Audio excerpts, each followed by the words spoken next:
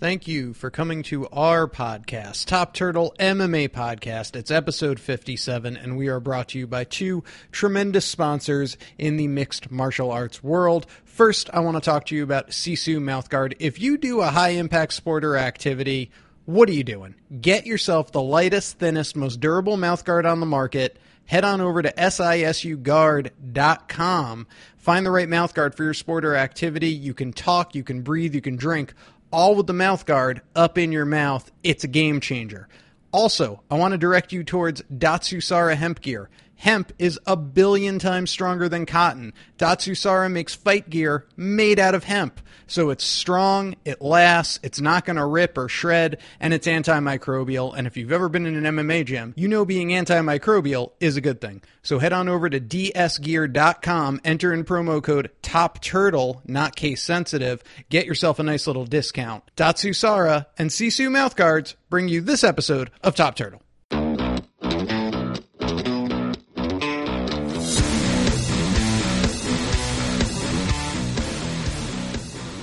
We are rolling. I am David Tremonti. He is Daniel Gumby Vreeland, the co-editor of MMA-Manifesto.com, our mothership, part of the Sports Daily Network. You can catch us there, and really wherever a podcast is being streamed. I'll throw out a few names: TuneIn, Stitcher, SoundCloud, iTunes, Google Play. Check us out there, subscribe, write a review. Gosh darn do we appreciate it. Gumby, one of the things I love about our show is we're not here to waste listeners' time. We do what brings us to the dance every time, which is talk about fight news, little barbershop fight talk, as I like to say, quick reaction, nothing about our day or our hair. What do you say we get right into it? Let's get into it. All right. The Korean Zombie came back from the dead. He was actually doing mandatory military service in Korea. Hadn't fought in 3 years. Last time he fought was against the 145-pound champ at the time and 145 GOAT at the time, Jose Aldo. Lost that fight. But the Korean Zombie comes back in a big way, big uppercut to Dennis Bermudez's chin. Bermudez claims it was an early stoppage. I think it was fine. Your thoughts on the Korean Zombie's return performance? So I think it was a fine stoppage, too. I mean, he was clearly woozy. There was clearly reason to stop it. Herb Dean was fine on that one. You know, it was amazing to me that being away 3.5 years, I think it was, since he fought Aldo, it didn't look like he skipped a beat. As a matter of fact, his boxing looked better. I mean, I will say he got hit a lot, but if you remember before he left, he got hit a lot before he left, too. I mean, Leonard Garcia beat him up a couple of times standing. He can still take a punch. He can still knock you out whenever he wants. And if his jiu-jitsu is as good as it was when we left, I mean, like, damn, we're talking about like a top 5 featherweight here. I mean, he's making the featherweight division, which is already exciting, super, super exciting. Now, Dana White said it's all but confirmed, I believe, that they're going back to Korea now. They have two very marketable Korean fighters. They both happen to be at 145. I'm of course, talking about the Korean Zombie and the Korean Superboy, Doo-Ho Choi. Gumby, I guess the hypothetical question to ask here is, do you pair them up and fight them, or do you let them co-main event and each fight someone else? I think if you're thinking about putting a card together in Korea, you want to hype it up by getting both of them wins, right? Like, that would be huge for the market over there. So, you know, in my head, the top 3 fights on that card, you know, you put Korean Zombie in the main event because right now he could not be bigger. You put Doo-Ho Choi in the co-main event, and you put Dong Hyun Kim in the fight before that. I mean, Dong Hyun Kim, the stun gun Dong Hyun Kim, not to be confused with the maestro Dong Hyun Kim, is really marketable right now, too, and a hell of a fighter at 170. So I think if you put those 3 in the final 3 fights, you know, it's got a lot of flair in South Korea, and it's going to pull a huge audience. If all 3 of them won, it'd be huge for the market over there. Absolutely agreed. As we move on, just real quick, what would you do with Dennis Bermudez? Perennial contender, but probably never going to be champion. Where does a Dennis Bermudez go from here, would you say? I mean, that's really tough to say. I mean, you could give him Doo-Ho Choi coming off a loss, too. I mean, Doo-Ho Choi's probably more marketable and could demand a bigger name than that. You could also feed him an up-and-comer, you know, somebody sort of for him to be the gatekeeper into the top 10. I mean, there's matchups there for him. I just don't think they're all that exciting right now. All right, fair enough. Well, in the co-main event, you had Felice Herrig upsetting the 1-0 at the time Alexa Grasso. Someone in the UFC you could tell just wants to sink their marketing teeth into. It was, a pretty good performance by Herrig. What did you make of everything? And I've heard a lot of pundits talk about it this way. You want to feel really good for Herrig because it's the biggest win of her career. She's been fighting for like 13 freaking years or something like that. But it really just felt like Alexa Grasso was stale, I think is the best way to describe her fighting style. I mean, like, she didn't move forward Alexa Grasso style. I do want to mention, because I forgot to, that Herrig won via unanimous decision, although most pundits would say that Grasso took one of the rounds. Yeah, and I think 2 judges gave her 1 round. It was 29-28, 29-28, and then 30-27. Yeah. So, yeah, the 30-27 is a little bit weird. But Herrig, I mean, she looked good on her feet. You expected her maybe to grapple, Grasso up a little bit, but she didn't. She looked good. It just seemed like a win over Grasso should have come harder than that. James Vick defeated Abel Trujillo with a Darce choke. The Texecutioner proves true with his name. This guy is a guillotine and Darce freak. I like James Vick. What'd you make of the fight, though? I mean, this is crazy to think about. When I was looking at his record afterwards, what do you think James Vick's record is in the UFC? Go ahead and take a guess. Well, who did he just remind me? He lost to either, was it Jake Matthews or Johnny Hollywood Case? He just lost to, give me 2 seconds. He just lost to Beneil Dariush. And did he lose to one of the bigger prospects before that?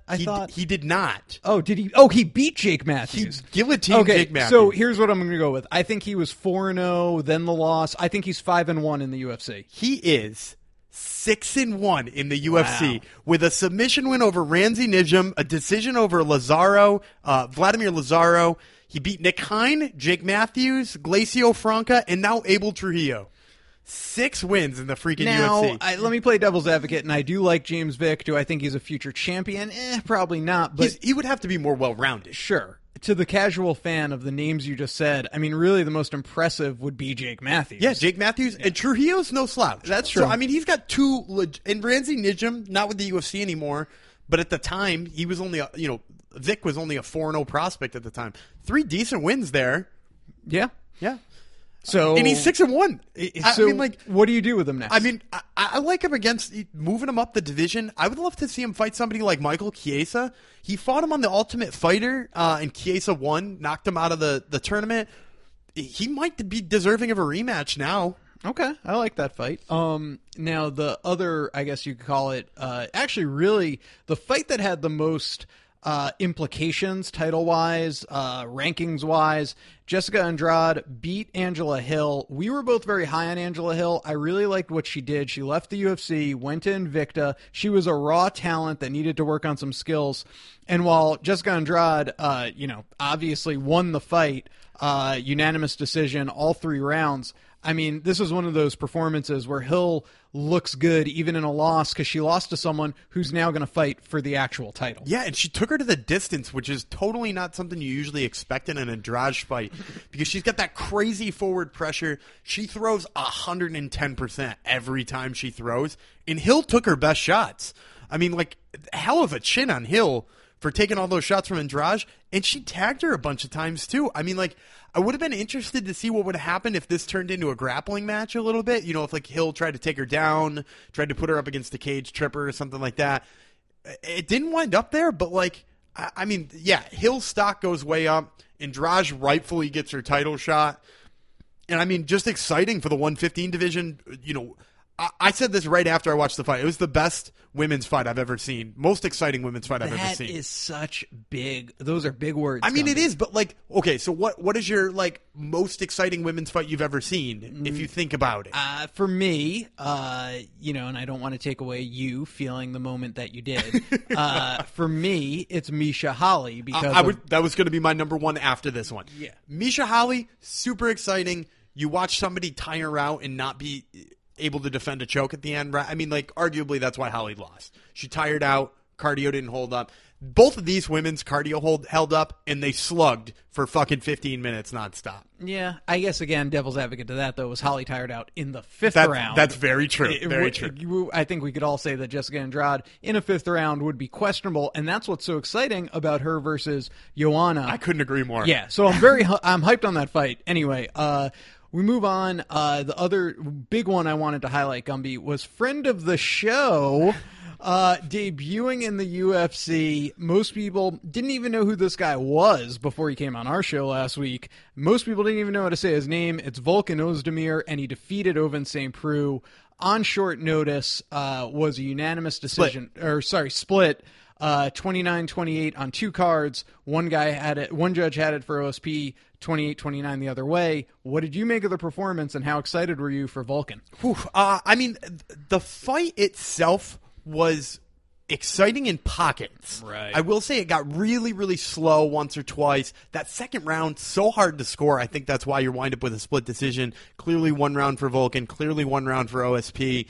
And then that second round, just because it got so slow in the middle, I also think the Houston fans made it look worse by booing him, because, like, that card was so exciting top to bottom with the amount of finishes there were in, like, exciting fights. And if you look at the two fights that came on before this with Andrade Hill in Fortuna versus Hamilton, I mean, they were getting spoiled on that card. So you see a fight like that, it wasn't as bad as the fans made it sound.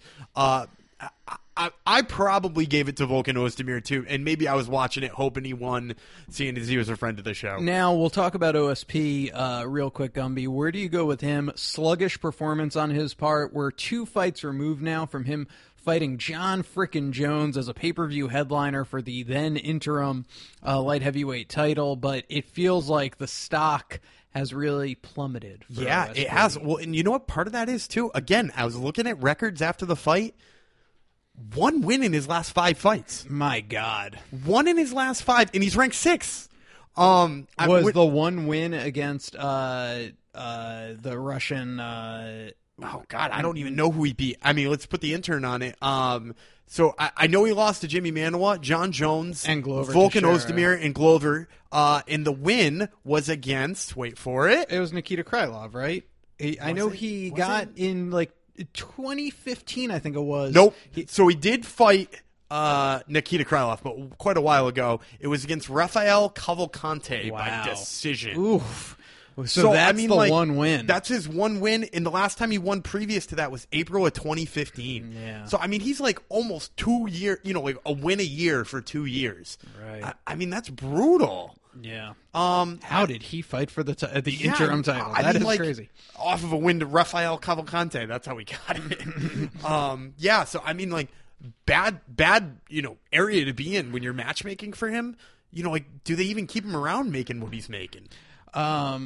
How about the undercard? Do you want to just highlight a performer that you were very impressed with? I mean, I could highlight a couple of them. I mean, first of all, on the main card, Marcel Fortuna knocking out Anthony Hamilton, giving up 50 fucking pounds. He was 50 pounds lighter than his opponent, and he gets the KO. And then Curtis Blades, I mean, I've been touting him as a heavyweight people should pay attention to. He lost to Ngannou a little while ago by TKO due to injury because he had a cut over his eye. But, like, legitimately, he might have won the second round in that fight before they stopped it, and he just threw Adam Milstead around like a rag doll until his knee exploded. So Curtis Blades, just like somebody to watch. All right, well, let's move now to our news of the week, so to speak. What's gone down since you and I last got in the old podcast studio? Stipe versus JDS is official. JDS is going to be challenging Stipe for the heavyweight title, and JDS holds a win over Stipe. Very tightly contested fight. It was a 5-round decision win for JDS. What do you make of this fight? I mean, this is a fight I've wanted to see again for a while because, some people had that fight for Stipe. I had it for JDS when I watched it, but, razor close decision. It went 5 rounds. It's a good boxing matchup because, their boxing is on very similar levels. JDS clearly probably a little better on the feet and Stipe a little better on the ground. I mean, I think this is the match that people wanted to see, and it makes so much more sense to me than Verdum coming off, get knocked out by Stipe. You know what I mean? Yeah. Well, wait, didn't Verdum have a win? He did have a win in between, right? Yeah, he beat Mr. Rousey. Yeah, he beat Travis Brown. But, does beating Travis Brown 6 months ago get you a rematch against the guy who knocked you out? Or do you give the rematch to JDS, who's also coming off a win and had beaten Stipe in the past? Yeah, so, I mean, it makes a lot more sense to me. I was, Verdum can cry all he wants. I was fine with either of them. Obviously, the fight that I think everyone wants to see is when Kane comes back, having Stipe fight Kane. That would really legitimize him as a real true champion. Yeah, because it's a type of fighter he hasn't fought. He fought the jiu-jitsu ace, Verdum, who, I mean, obviously didn't get to jiu-jitsu him up at all. He fought the boxer in JDS. He outslugged Mark Hunt. He outslugged your boy, Arlovsky. Yeah, getting a true wrestler in there, I think would really make it look like one of the greatest heavyweight champs of all time. All right. Well, he will go for his second title defense in a row, which would tie the record because no one's ever had more than 2 at the heavyweight division. In May at UFC Dallas, UFC 211.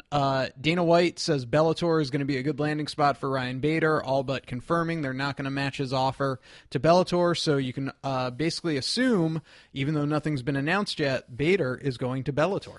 Yeah, I will say what's really odd of this, the UFC said they're not going to match it, and we've been waiting how long for Bader to say he's in Bellator? Almost a week, right? Yeah, about a week. It's been about a week. To me, that makes it sound like he's reluctant, right? Because in all of the other cases, when the UFC was like, we're not matching, or when Bellator was like, we're not matching, the next day the other company was like, yep, we got him.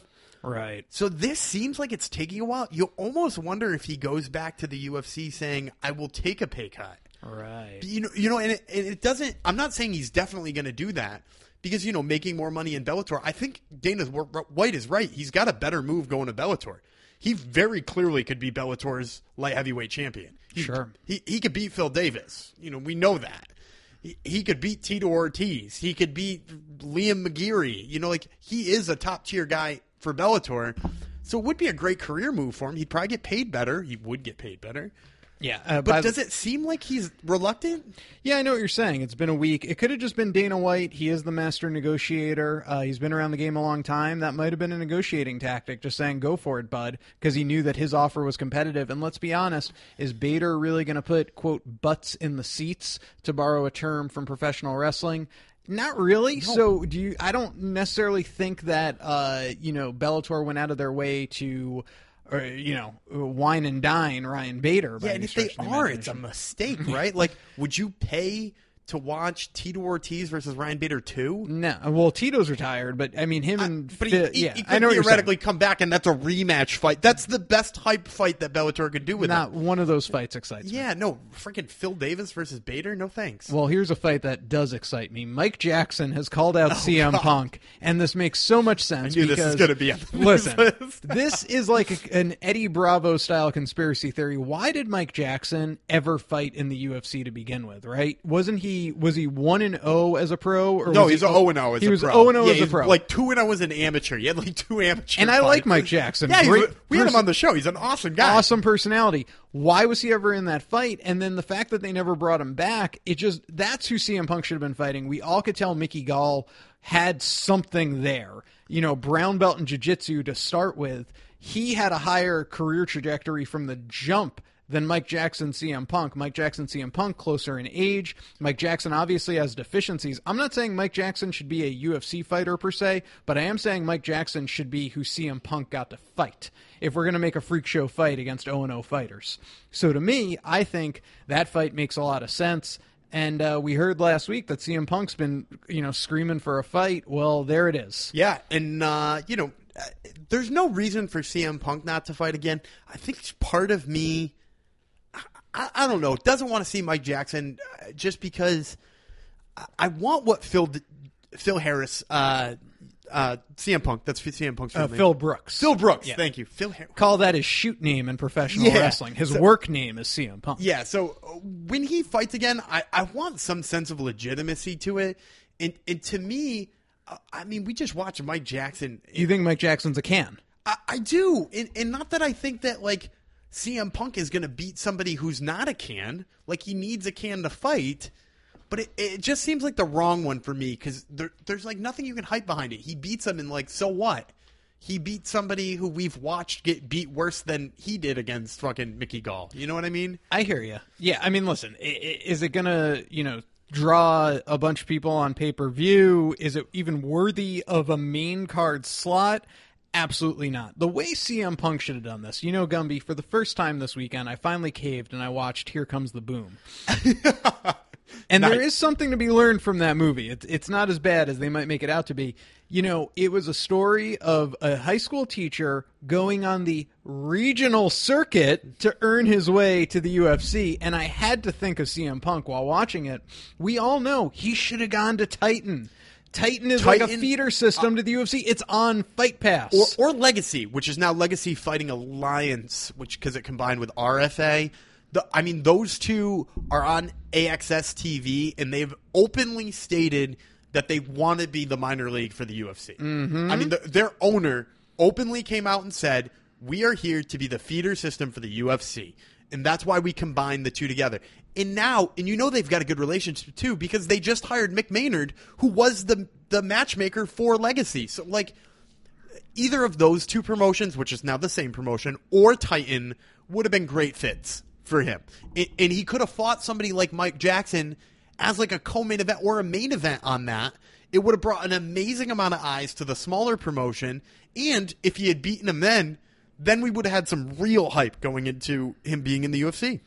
I'm with you. All right. Well, I'm still also not off of your idea to put him on the comeback season of Tough. I think that makes the most sense because it's 170 pounds. 170 pounds coming in January. I'd love to see them add him, or not January, coming in April maybe. I don't know. I'd love to see him make a Kimbo Slice-esque entrance into the Ultimate Fighter house. I like where your head's at.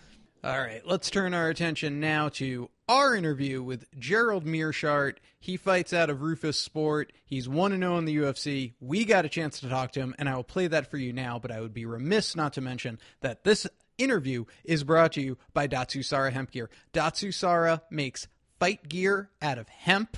It is very strong, very durable, antimicrobial.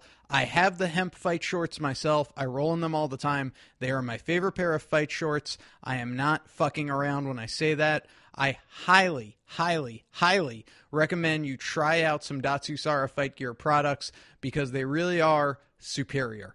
Made from hemp, antimicrobial, super durable. I'm not going to say any more. Head on over to dsgear.com.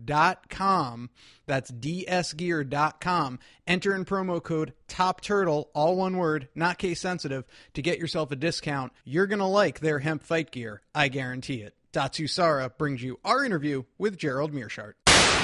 This is Daniel Gumby Freeland here with my co-host Dave Tremonte, and we are talking with Gerald Meerschaert, who fights Ryan James at Ultimate Fight Night 105 in Halifax on February 19th. Gerald, we talked to you before your fight just in Albany not that long ago, where you picked up the big performance of the night submission win over Joe Gigliotti. We got to ask always when somebody picks up a big bonus like that, did you do anything fun with it, or is it the usual bill and savings for Gerald Meerschaert? It was pretty low-key, mostly bill and savings. I did get a new, little bit bigger vehicle, a little better for the winter since I'm up here in Wisconsin, so some with all-wheel drive, but other than that, nothing too crazy.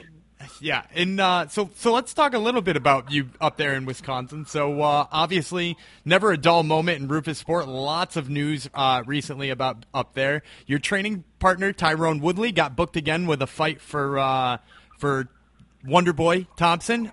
Give us your thoughts on that rematch and how the preparation is going for it. It's going great.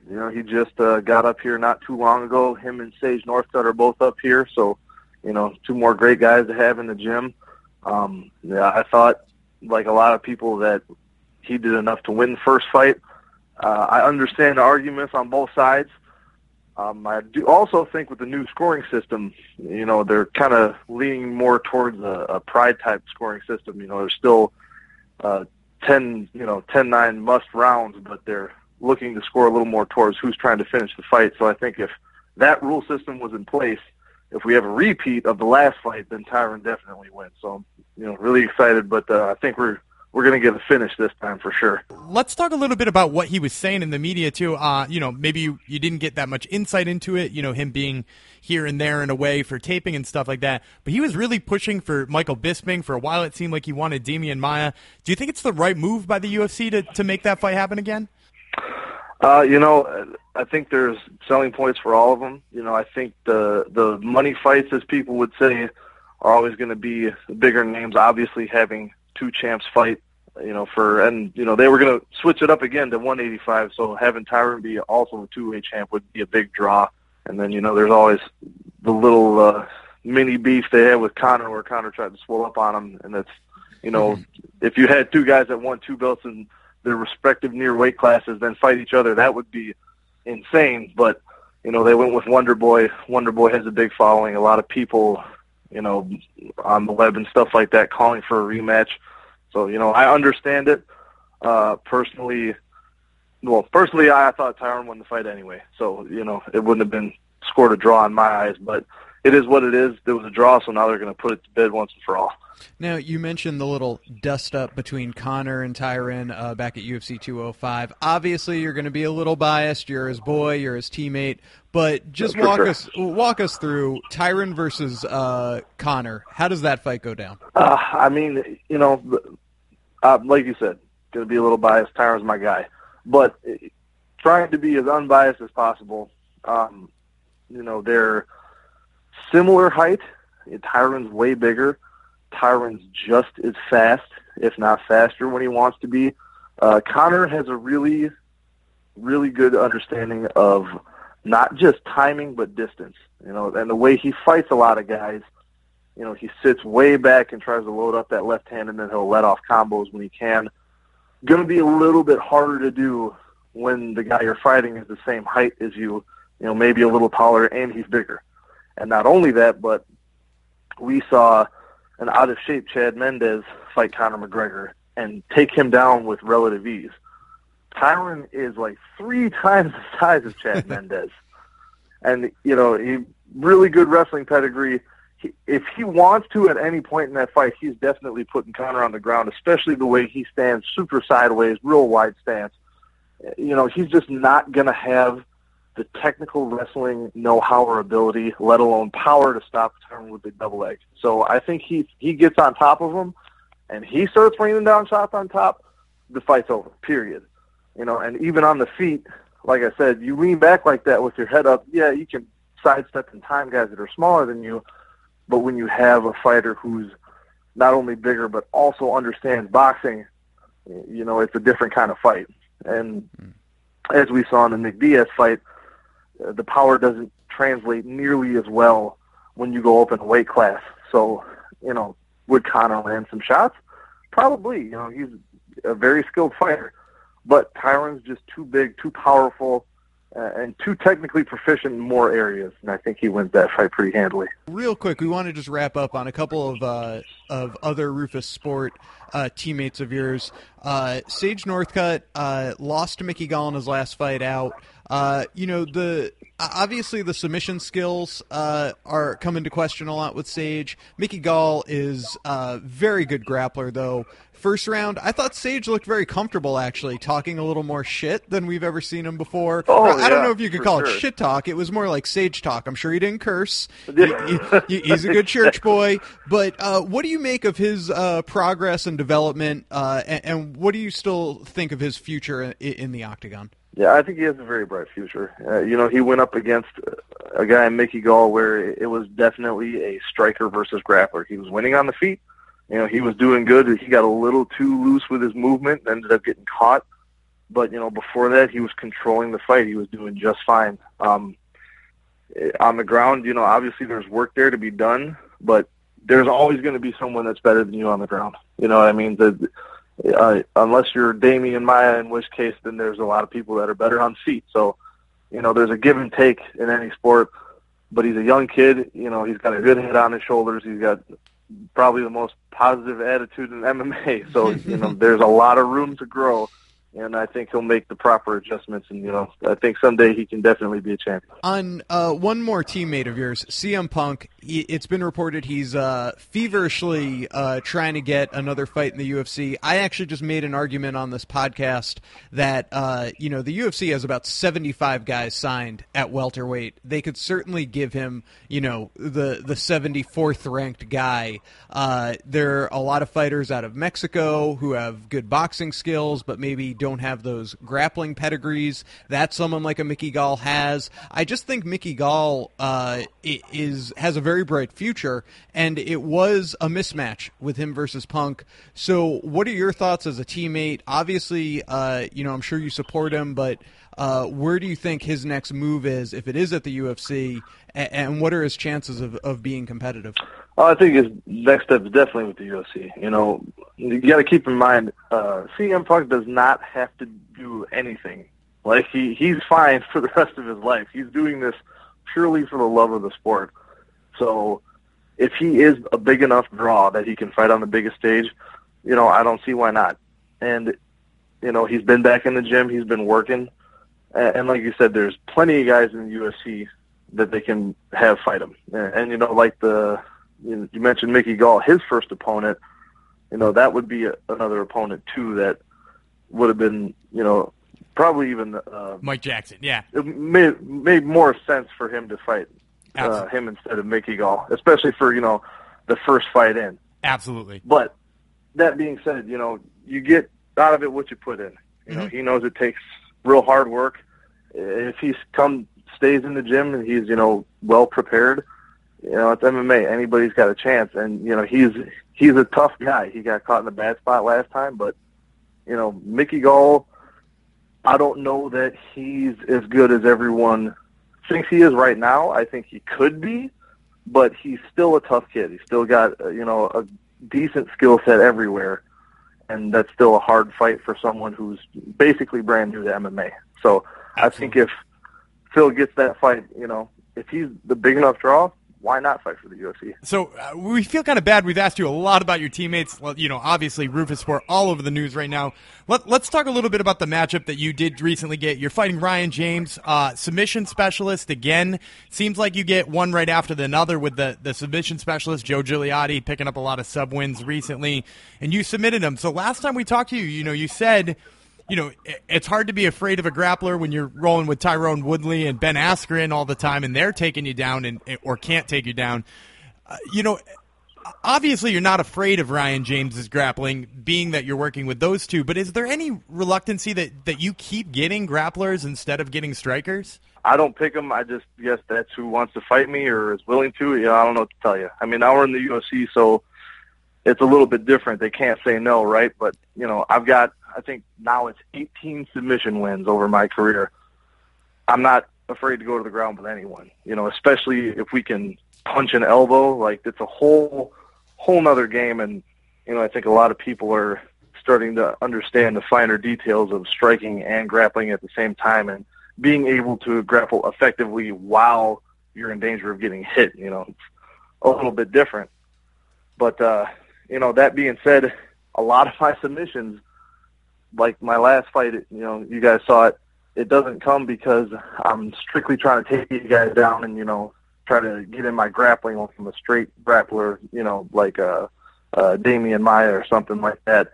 It's because I hit them and I hurt them. And they're like, oh, shit, this is terrible. Like, I cracked Joe with a couple left hands. I busted his nose up, and he was like, all right, that's enough of that. It just so happens that I have good enough wrestling and jiu-jitsu that if someone rushes me like that, I can take the fight to the ground. It happened to be easiest there, so I got the finish. I always look to finish the fight. And I wouldn't say easier to finish a fight by submission, but there's a lot less variables in finishing by submission. And I'm proficient in all areas of the game, and, I'm obviously no slouch at submissions. And if people want to keep shooting in because I keep hurting them on the feet, that's what's going to happen. So hopefully this time I'll put him to sleep before he has a chance to try to scramble around on the ground, but we'll see. Well, last question here, Gerald, and it's a tough one. your teammate, Nate Jennerman, recently tweeted out, he shared a photo that you had sent him of you playing the saxophone shirtless, as he called it, like a boss. I mean, we got to ask, is this something you often do, play the saxophone shirtless and send it to teammates? That was the first time I had done that. A little-known fact, I was actually in school to be a music teacher before I started mixed martial arts. Yeah, so, pretty much the same thing, right? Yeah. So one day I decided that, I'd bust it out and, play a little George Michael and send it out to the guys for a good laugh. And, stay tuned on social media. That might be a commercial for one of my sponsors. We'll just have to wait and see. All right. I love it. Well, listen, Gerald, it was great catching up with you. This is the second time you've been on the show. We really enjoyed it. Gerald fights Ryan James at Fight Night 105 in Halifax on February 19th. Thanks so much, Gerald, for the time, and good luck in the fight. Hey, thanks, you guys. Have a good one. All right, Gumby, there you have it. Yeah, Gerald Mearshart, I always feel bad when we have him on. It's the second time we've had him on. We ask him like 750 questions about his Rufus Sport teammates. And he is such a hot prospect right now. Looking to go 2-0. It's going to be his 30th win, for Christ's sakes. And I feel like we spend more time talking about his buddies than we do him. But a super nice guy, always willing to divulge what's going on in the gym. Well, I was going to say, I mean, he's such a well-spoken fighter. And that gym right now, obviously, between Tyron Woodley, Phil, CM Punk Brooks, we had to ask him. And Sage Northcutt, too. We have to ask him those questions. It's impossible not to ask a Rufus Sport guy that right now. All right, so we're going to move now to UFC 208, which, Gumby, I have to say, there was a lot of trepidation about the new owners coming on, Joe Silva retiring, and I'm withholding a lot of judgment because it's a transition, obviously, and when the matchmaker of 20 years and Joe Silva, who is so good at what he does, leaves, there's obviously going to be, maybe a bump in the road or two. I think what we're seeing in this first quarter of 2017 is that bump in the road. There was no pay-per-view in January, right? The weekend of the Super Bowl was less than what we've come to expect. It was turned into a good card. It was a great card in terms of entertainment, in stylistic matchups, in terms of name value, in title implications. I mean, there's one fight that had title implications, and apart from that, Chan Sung Jung was the biggest name on the card. So I want to just keep talking about this because I'm not, throwing shade or just pushing a ton of blame on them, although I will in a second in one regard. But, Conor McGregor, his girlfriend's pregnant. He might be going to get the fight of a lifetime, which I can't blame him for if he's going to make $150 million to go fight Mayweather. He's out. Brock Lesnar and John Jones pop for steroids. Ronda Rousey probably retired. All their trump cards are they're not able to play them right now. So, I get that sucks, and I'm hyped as fuck for next month in March because we got two awesome fights with Khabib versus Nurmagomedov and Woodley versus Wonderboy in the rematch. But then you have this card, which I feel like could have been so epic in the debut in Brooklyn, and the real problem becomes that we have a new featherweight division and title at stake with only two fighters in the division. In the whole division. And it was obviously set up for Cyborg, but then she runs into her steroid problems, which, anyone probably could have predicted was going to happen sooner or later. And you just know that they were backed into a corner and we're like, oh, we need a title fight. Well, we can't do an interim 135. So here you go. We now have Holly Holm versus Jermaine Durandamy for the inaugural women's featherweight title. And the whole thing just feels very forced. Yeah, and I feel like even on top of that, too, I feel like, and not to take away from Homer Durandamy, I just feel like they probably could have put a better featherweight title shot together here. You know what I mean? Holly Holm is coming off 2 losses in a row. Yeah, and you know what? And here's the other thing, too, that I've been saying. So Holm is coming off 2 losses in a row. Durandamy is coming off 2 wins without looking. If you don't have it open on your computer over there, without looking, who did Jermaine Durandamy beat? Oh, God. All right, she lost to Cyborg, and then... Did she fight Cyborg? Oh, no, that's a fight I wanted. Oh, yeah. I'm sorry. She lost to Amanda Nunes. And then... She won 2 in a row after that. Gun to my head, I don't know who. She fought Anna Elmos. That's right. We Friend had of her on the show, Yep, right. we had her on the show. And she fought Larissa Pacheco. Who's that? Come again? Larissa Pacheco. God bless you. I Who's that? believe she's from. I thought she was Brazilian, maybe. Mm-hmm. But combined 0-4 in the UFC, those two fighters. Oh my God. So like, she has not proven to me that she should like be getting a title shot. And look, I know she's a great kickboxer. She's like 30-7-0 as a kickboxer in her career. You know, Holmes got all the boxing titles. I think they put it together because they figured it'd be a stand-up war and people would be like, yeah, the 145 division. But there's better choices out there. Shit, put Megan Anderson in there. She's like marketable. She's super fun to hear on the mic. And she's a stand-up fighter too. Kat Zingano at 145. They do have a lot of 130. I will give them. They have a lot of 135ers that could come up to 145. But now you're splitting your division, right? It's like I'm not a card shark by any stretch of the imagination, but it's like when you split the thingy in blackjack, right? Yeah. You split your hands. Yeah. That's what they'd be doing. They don't have the depth for 145. We can go on all day about who would have been better for 145. The point is, this is not a pay-per-view headliner. Yeah. I know they have their metrics that Holly Holm was very popular after the Ronda Rousey fight, but then she went lost on twice. Then she lost twice, and those ratings were good. Her versus Valentina Shevchenko, but it was also in a loss. And guess what? Valentina Shevchenko, her ratings were bad in the fight after when she just Coming went and fought coming off a win. So I don't think the stock is as high as they think it is in the Holly Holm brand. Again, let's just stop killing it. Let's just get to your prediction, Gumby. Holly Holm plus 105, Jermaine Durandamy minus 125. I've never been more upset in my life. Go. I love Holly Holm as an underdog, that being said. I mean, as a gambling man, I looked at this card with all the odds earlier, and I think it's a really good fight to pick a bunch of underdogs. I mean, Holly Holm is an underdog.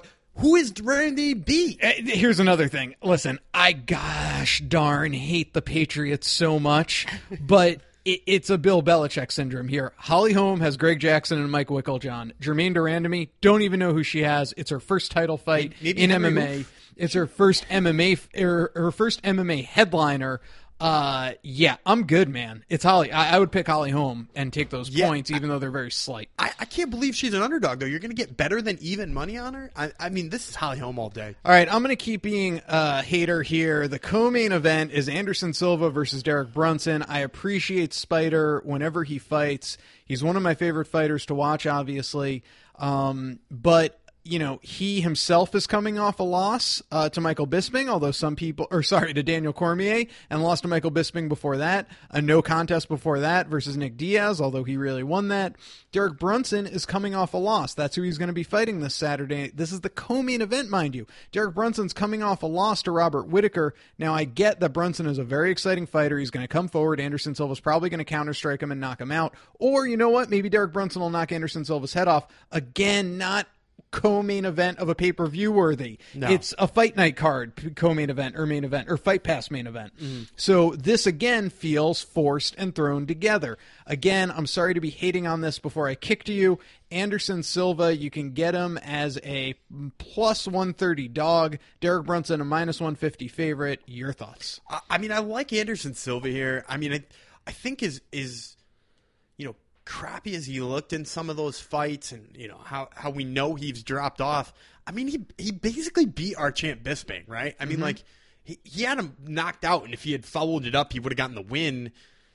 I just can't imagine a world where Derek Brunson doesn't get caught with a counter strike here. Agreed. All right, nothing more needs to be said unless you want to say something more. No, I got nothing. Yeah, there you go. All right, so then you go from the third from the top. You have Jacare, one of my favorite fighters, coming off a win over Vitor Belfort, although let's face it, Vitor Belfort, a shell of himself. He should retire. Jacare lost to Yoel Romero before that in a split decision. Some people thought he won. I thought he won. Beat Chris Camozzi before that via armbar on a short notice fight that Chris Camozzi had to step up and take, so he's 2-1 in his last three. Bosch also 2-1 in his last three on a surprising two-fight winning streak. Beat Josh Saman via TKO. Beat Rafael Natal via KO back in November. Who you got here, Gumby? I'm going with Jacare, obviously. I think he gets a submission early here. I like him on his feet against Bosch, and I like him on the ground against Bosch. This is a huge mismatch. No crap. Jacare, a minus 500 favorite. You can get Bosch as a plus 400 dog if you think he can touch Souza's chin before Souza takes it to the ground. But Gumby is going Souza all day, and I completely agree. I like this bit of matchmaking. You have the veteran, probably winding down his career, one of my favorite fighters, Glover Teixeira, taking on an up-and-comer in Jared Cannonier. Glover is coming off the tough loss to Anthony Johnson. He wanted to stand and trade with Rumble. Maybe not the best option of a game plan. That was back in August. He beat Rashad Evans and beat Patrick Cummins before that. So Glover is 2-1 in his last 3. Jared Cannonier is 2-1 in his last 3 as well. After losing to Sean Jordan back in January of 2015, had a good 2016 by knocking out Cyril Asker and Ian Kutaleba. And got a unanimous decision win over Ian Kutaleba. So he's 2-1 in his last 3, 2 wins in 2016. Up-and-coming fighter. What are you thinking here, Gumby? Yeah, I mean, we say 2-1 in his last 3, but he's 1-0 at 205, which is what got him this fight. I mean, Ian Kutalaba is a heck of a prospect there. For him to get a win over, to me, this feels like too big of a step up at once. I like Jared Cannonier. Do I think he's got some real talent and he could possibly hang around at 205? Certainly. I mean, he's ranked right now, number 15, in the most recent UFC rankings. Still, this is not a good fight for him. I expect Glover to bounce back, and this is the right fight to give Glover after having a couple of tough fights. Tough fight against Anthony Rumble Johnson. Well, Vegas sees it as Glover, the minus 165 favorite. You get Jared Cannonier about a plus 140, plus 145 dog in most sports books. Do you still just take Glover here all day? Yeah, I don't think those numbers are big enough. If he was like plus 250, I might lay some money on it, but not after plus 250. All right. Well, they haven't necessarily broken up what's on the main card and what is on the undercard, although I think we can basically guess that this is kicking off the main event, although I don't believe this is official yet as of taping right now. And it's a very interesting matchup, though. Maybe it main events the FS1 show. It's Dustin Poirier versus Jim Miller. Dustin Poirier had looked so good since coming down to lightweight. He was actually 4-0 since coming up to lightweight post the Conor McGregor loss, but then he ran into Michael Johnson's fist, and he got knocked out back in September. It was a tough loss for him. He looks to bounce back against the veteran Jim Miller, who's on a, get this, 3-fight win streak. Since a unanimous decision loss to Diego Sanchez back in March of 2016, Jim Miller finished out the year TKOing Takanori Gomi, split decision win over Joe Lozon, and a unanimous decision win over Thiago Alves back at UFC 205. Poirier versus Jim Miller, one of the more exciting fights on the card, if you ask me. I would say the most exciting fight on the card Boom. for me. I mean, it's two guys who have a trajectory to get back in that top 15, top 10 area. I like Poirier in this fight probably on size. Since he's come back to 155, he looks stronger, he acts stronger. Did he get tagged once? Absolutely, but anybody can get tagged once. And Jim Miller is not the kind of guy who's going to knock you out anyway. Jim Miller is going to have to take him down, and I don't see it. Okay. So I'm going with Poirier, probably a decision. Fight of the night candidate right there, though. All right. Well, I do want to just bring our listeners' attentions, to the fact that Jim Miller is a plus 325 dog, Wow. Poirier the minus 400 favorite. I find those odds to be a little out of whack, while I completely agree with you and your assessment. I like Jim Miller at plus 325. Yeah. That's a great fucking play if you can get that. He is a grizzled veteran that sometimes can find a way to win. All right, we'll rifle through these, what we assume is going to be the undercard. You have Randy Brown versus Belal Muhammad. Belal Muhammad plus 100, Randy Brown minus 120. Your thoughts? I like Muhammad in this one. I mean, he has shown some pretty freaking awesome striking. He's looked like a killer on his feet. Randy Brown, it's not like Randy Brown's going to grapple him up. Randy Brown's shown some holes lately. Not as good as we originally thought he was. I'm going to go with Muhammad. You want to talk crazy odds? How about Ulsa Sasaki as a plus 450 dog, or do you want Wilson Reyes as a minus 600 favorite, the biggest favorite on the card all night? There's no way I'd lay money on negative 600, but the fun thing about Ulsa Sasaki is that Sasaki has crazy ground game. I mean, he has got some really weird shit on the ground, especially from the bottom, which is where he's going to be. I mean, if you feel like playing, the fact that he might be able to catch him, it might be worth it, but, like, he's not going to catch him. This is like ground and pound for 3 rounds. Nick Lentz, the plus 155 dog to Islam Makhachev, the minus 175 favorite. I actually am surprised that Islam is not a little bit. I would have predicted him over 2 as a favorite, but what do you think on that fight? I think I like Nick Lentz. I mean, like, don't get me wrong. Islam's good. He's coming off a decision win over Chris Wade, but I don't know. It's a little bit overrated there for me because, I mean, Nick Lentz is a good grappler. And Islam's path to victory is usually grappling. All right, very very fair. So you're down with those. I like picking Nick Lentz at plus odds. 155. Yeah. Okay, very interesting. You have Philippe Nover, the plus 170 dog to Rick Glenn, the minus 200 favorite. I like Rick Glenn here. Another Duke Rufus guy, good elbows, great clinch work, good kickboxing.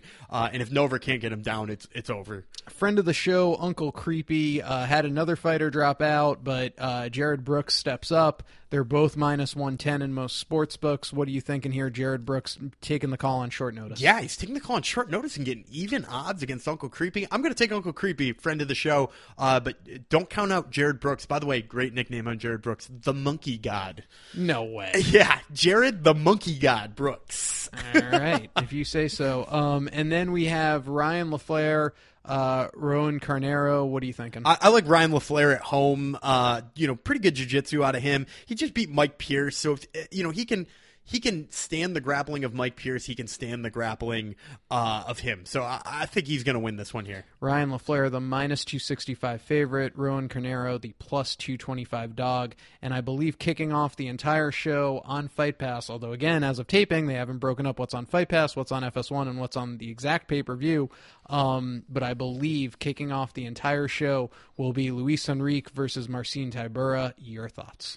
Henrique, I believe, dropped out. So Tybura is looking for an opponent now. So I think right now, as of today, that one's off until they find a heavyweight replacement. Okay, so the UFC website needs to get someone. William Morris Endeavors, you fired the guy who should be updating your fucking website.